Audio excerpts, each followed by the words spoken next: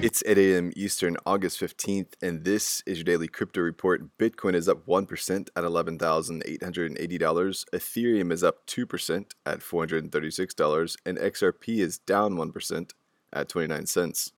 Those leaders by market cap, top gainers in the last 24 hours. Synthetics up 32%, Digibyte up 17%, and Aave up 16%.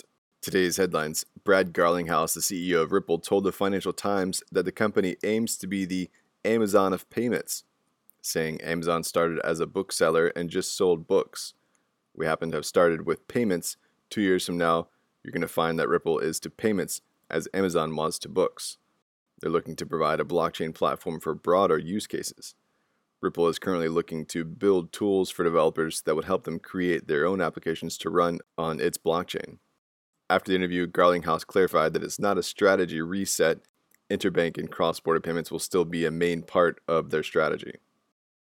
Well, the Boston Federal Reserve is partnering with MIT on a research effort focused on central bank digital currencies. As part of the initiative, any code developed will be made public. Federal Reserve Governor Lael Brainard spoke about the opportunity, saying, "We've been conducting in-house experiments for the last few years through means that include the board's technology lab, which has been building and testing a range of distributed ledger platforms to understand their potential opportunity and risk."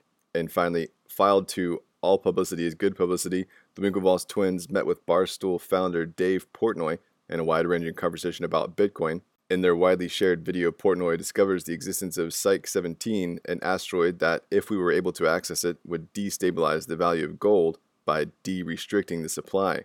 Portnoy also walked through the Bitcoin buying process with the twins, plunking down over $200,000 into Bitcoin. He's since tweeted that he's now 7 figures deep in the sauce. Today's episode is sponsored by the digital marketplace Ungrocery. If you've ever thought about who your food comes from, Ungrocery is the place to shop. The food people are online at ungrocery.com. That's all for us today. Visit us at dailycryptoreport.io for sources and links. Find us on social media. Add us to your Alexa Flash briefing and listen to us everywhere else you podcast under Daily Crypto Report.